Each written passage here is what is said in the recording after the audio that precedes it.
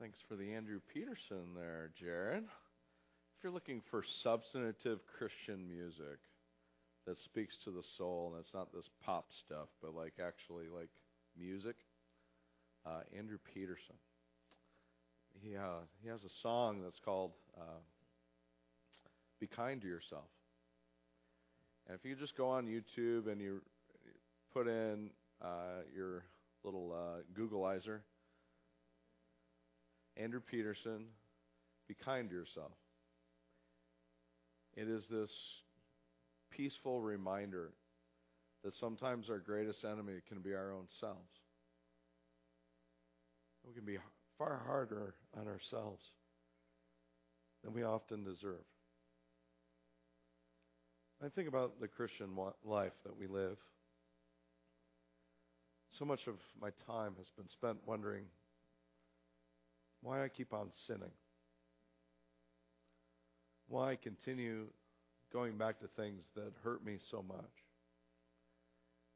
And I imagine that in a room filled with people that I'm filled with a room of people who have a similar concern about their life and about their walk with God. How can we know such great love of Christ but still turn back away from Him so often?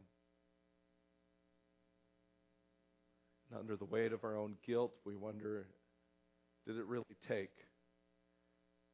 Do I need to be baptized one more time? Why does sin keep recurring? Did it really work?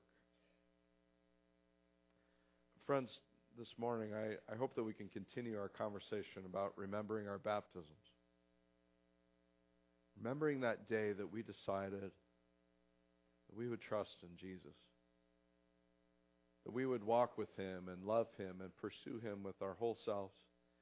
That we would die to ourselves and rise to be new people in Christ. And God bless you, Ashley.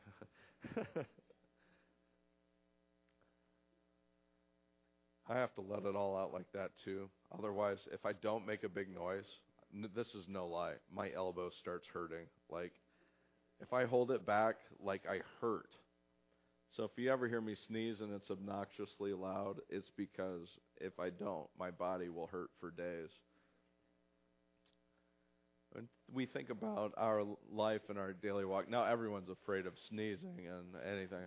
My apologies. Ashley, please come back to church. When I think about our life and our walk, I think about discipleship. We are on a pursuit of trying to find ourselves so much more like Jesus. And it seems like every step forward we take, sometimes we take 3 or 4 or 5 steps backwards. When we know the good that we ought to do, but we still return and we fall into that same sort of traps and same sort of struggles. Where does our help come from? Where do we turn to know that there is a better way forward and a better life for us than this reoccurring sin and reoccurring problems? The opening books of the Bible are all about our origin. The opening chapters, Genesis 1 and 2, it's all about our beginnings, where we all came from. That God creates the heavens and the earth. We get 2 chapters about our origins. And then we get chapters Genesis 3 through 50, Exodus, Leviticus, Numbers, Deuteronomy. I'm not going to go through all of them because I'll skip one and miss one. I can't spell all of them either. And then we get the rest of all of Scripture, and the rest of the New Testament is a story, not about our origins, but about a God who is looking to rescue us and save us and redeem us from sin. The sheer balance of this story is a reminder that we have a common beginning and we all have a common struggle. And the struggle is that each and every one of us need to be redeemed and need to be saved. And the vast majority of God's message to us is to say, we are sinners in need of grace, in need of love, in need of salvation, of deliverance, of hope, and it comes in Jesus Christ. For the wages of sin is death, but the free gift of God is eternal life in Jesus Christ our Lord. A simple illustration to remind us that we are all broken and all in need of help.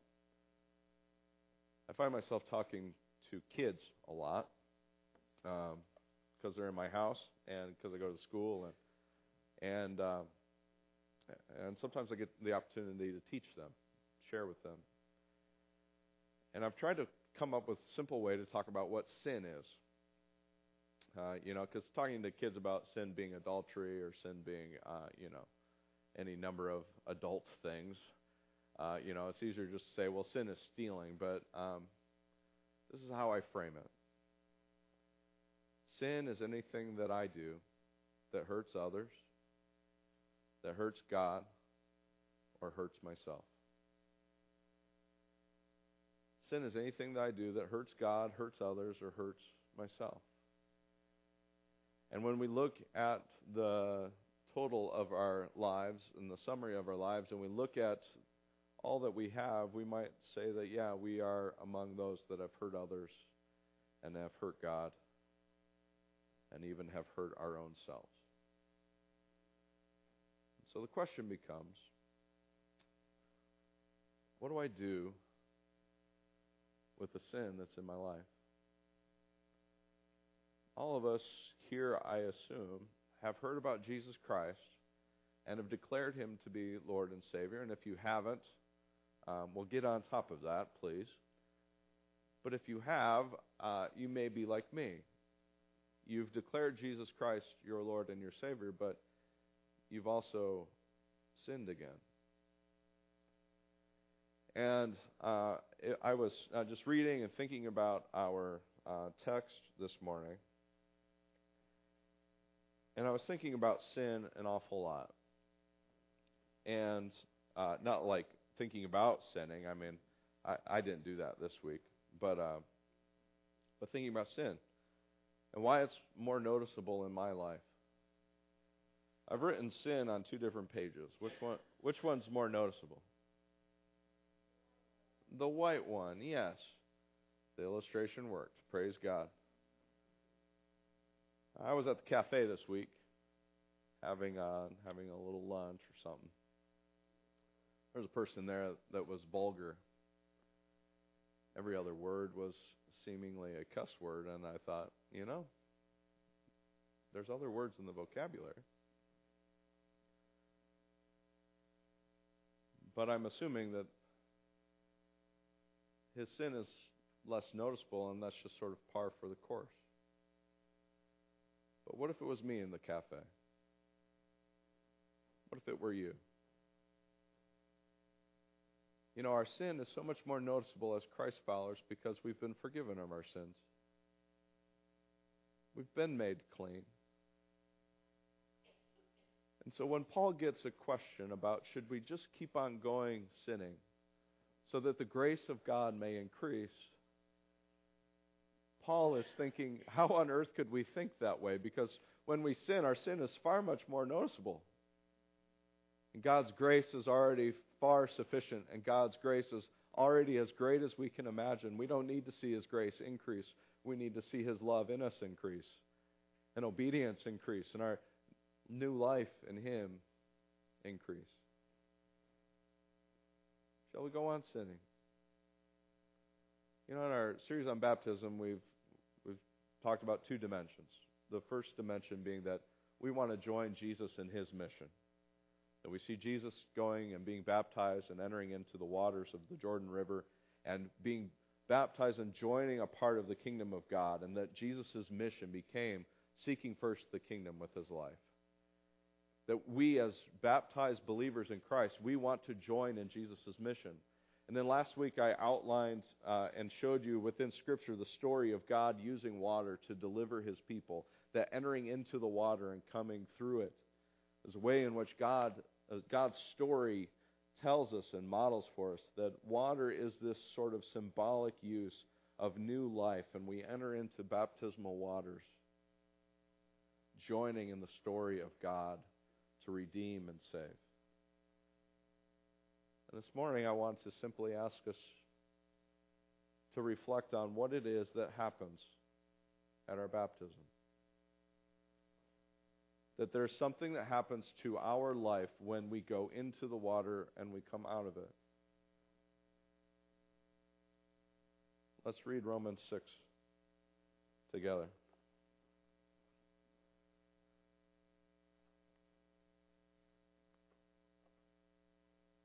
What shall we say then? Shall we go on sinning so that grace may increase?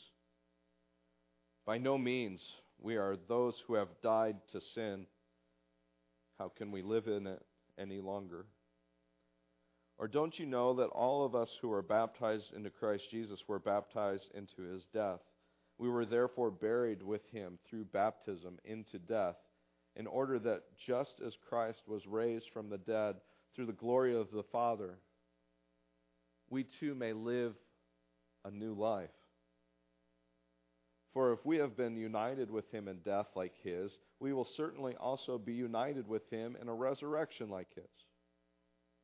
For we know that our old self was crucified with him, so that the body ruled by sin might be done away with, that we should no longer be slaves to sin. Because anyone who has died has been set free from sin. Now if we died with Christ, we believe that we also live with him. For we know that since Christ was raised from the dead, he cannot die again. Death no longer has mastery over him. The death he died to sin once for all. But the life he lives to God. In the same way, count yourselves dead to sin, but alive to God in Christ Jesus. Therefore, do not let sin reign in your mortal body so that you obey its evil desires. Do not offer any part of yourself to sin as an instrument of wickedness, but rather offer yourselves to God as those who have been brought from death to life. And offer every part of yourself to him as an instrument of righteousness. For sin shall no longer be your master, because you are not under the law, but under grace. I want to remember my baptism because I want to remember sincerely in my heart that I have been raised with Christ and I live a new life. There was a season in my life where I was traveling to Indianapolis every week, every Tuesday. And I would leave at 1:30 in the afternoon so I could beat the 5 o'clock traffic on 465.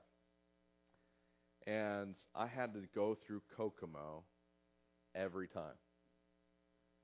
And it didn't matter what time of day, didn't matter how fast you went, you got stuck in Kokomo. Does everyone feel my pain?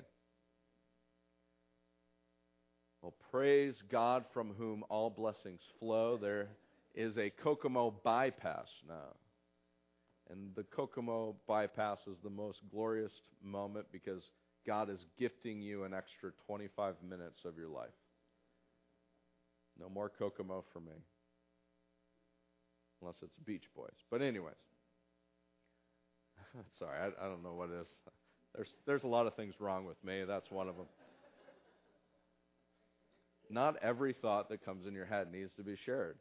I'm learning this. Wendy's been instructing me. It'll take one day. Now, what if I said I had to go back to making my trip down to Indianapolis every week? And I told you, I'm still taking the Kokomo route. I like stopping 30 times.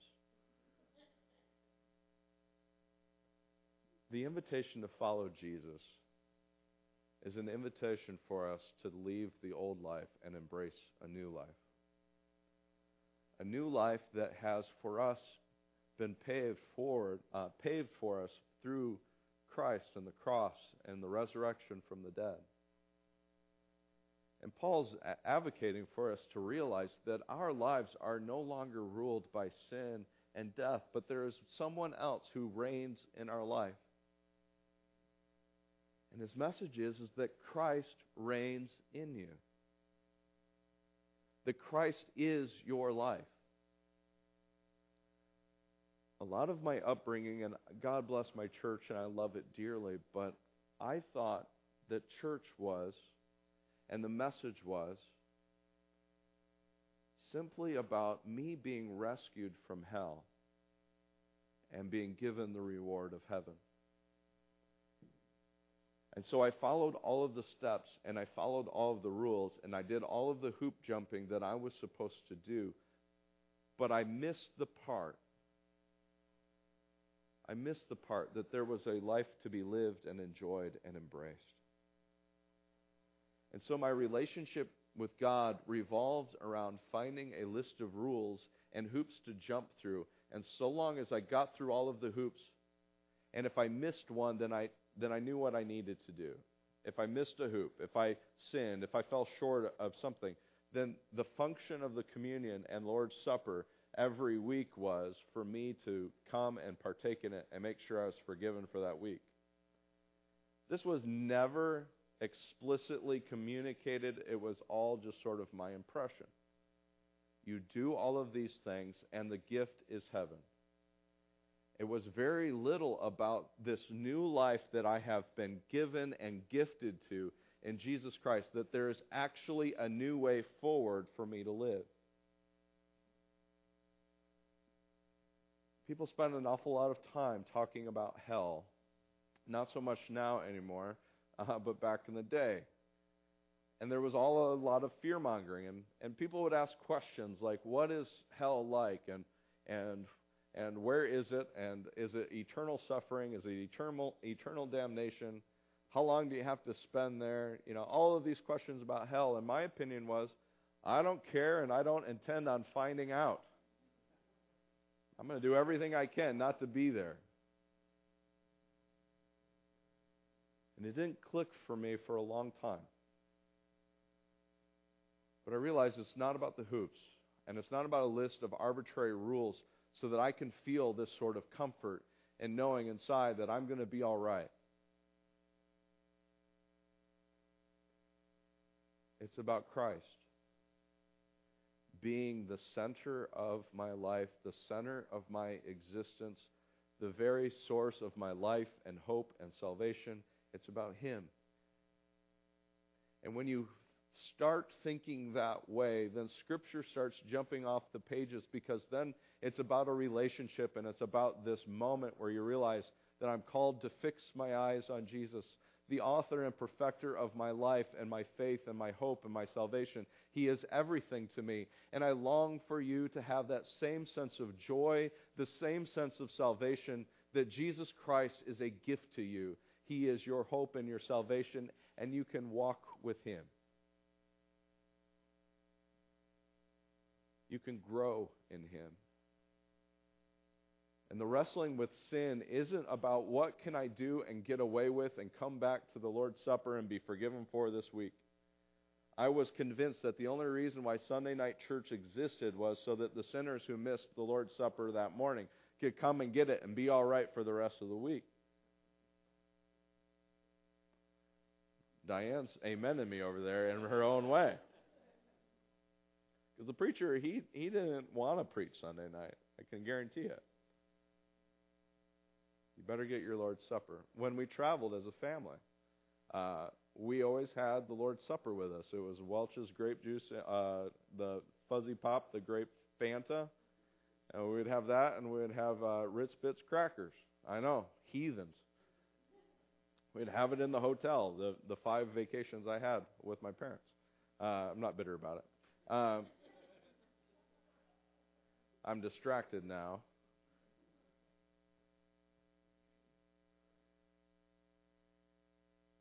But I hope you hear. I hope you hear that baptism is about declaring that there is someone else who reigns in your life. And it's no longer sin. And it's no longer going back to it and thinking that this is where life can be found. And this is where fun is. Jesus is offering us a far better way, and it's a new life in Christ. And He invites all of us to come and follow Him and discover and learn that the very best way to live our lives is to forgive. That the very best way to live our lives is to be humble and to be gracious. The very best way for our world to get along is not through power, it's not through sin, it's not through greed, it's not through money, it's not through any of these things that have captured our hearts. The very best life is when Jesus has captured our hearts and our lives and we submit it to Him. The Bible says a word that we wish wasn't there, but it says we are slaves to Christ.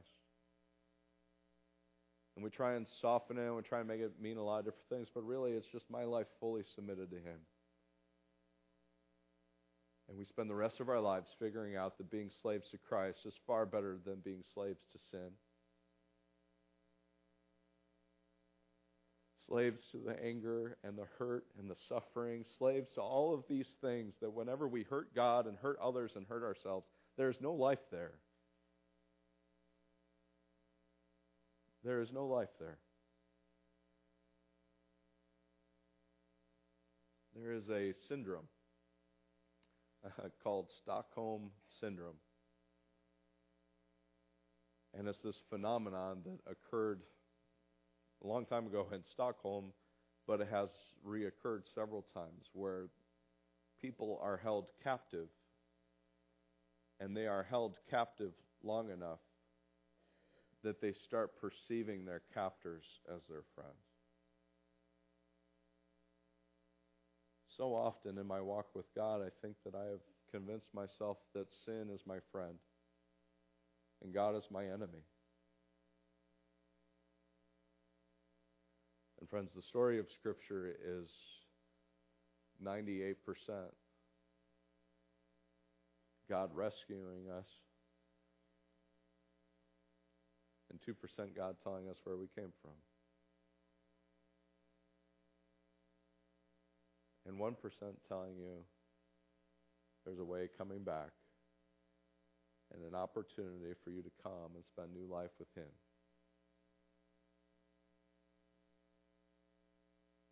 Friends, the story of Scripture is that God came to seek and save us from sin and from death. Will you remember your baptism? Will you remember that you are dead to sin and you are alive to Christ? Will you remember that Christ lives in you? He reigns in you. You trust and you want to walk with Him. Will you remember your baptism? Let's pray. Heavenly Father, we love you. We thank you for the life that we have in you. And God, I know that my story is similar to everyone else's. As we look at our lives and we struggle yet still with sin. And so we ask, God, for your grace. And remind us and remind our souls, remind our hearts, God, that we are your children and we can be forgiven. And we live under your grace. We live under your mercy. We live under your faithfulness.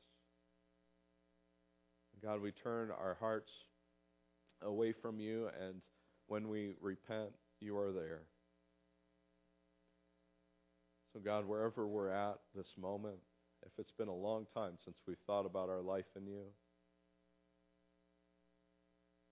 God, help us to know that you are there with us and you're present and you love us as we turn back to you.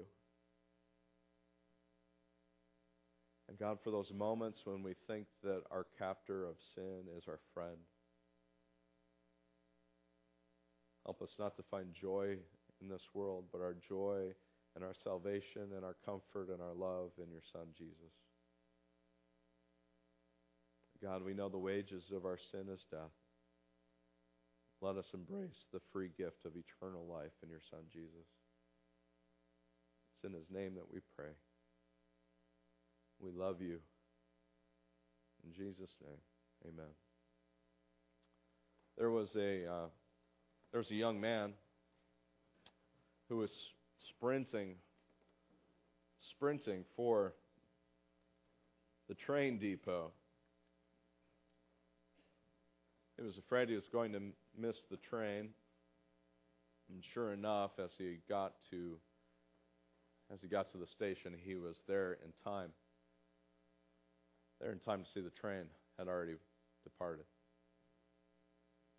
Broken in despair, it was the train that was going to take him home, and he had missed it. He sprinted with all of his might, with every ounce of energy he had. And there was a man there that said, "Well, it seems that you've missed your train." And the young man said, "Yes, I didn't sprint hard enough." The man said to the boy, "No, you didn't start soon enough." The best time to start following Christ is today. We can look back on our lives and we can wonder if all of our effort and all of our sprinting was enough, and it won't be if we never start our journey towards Christ today. Will you please stand with me and sing?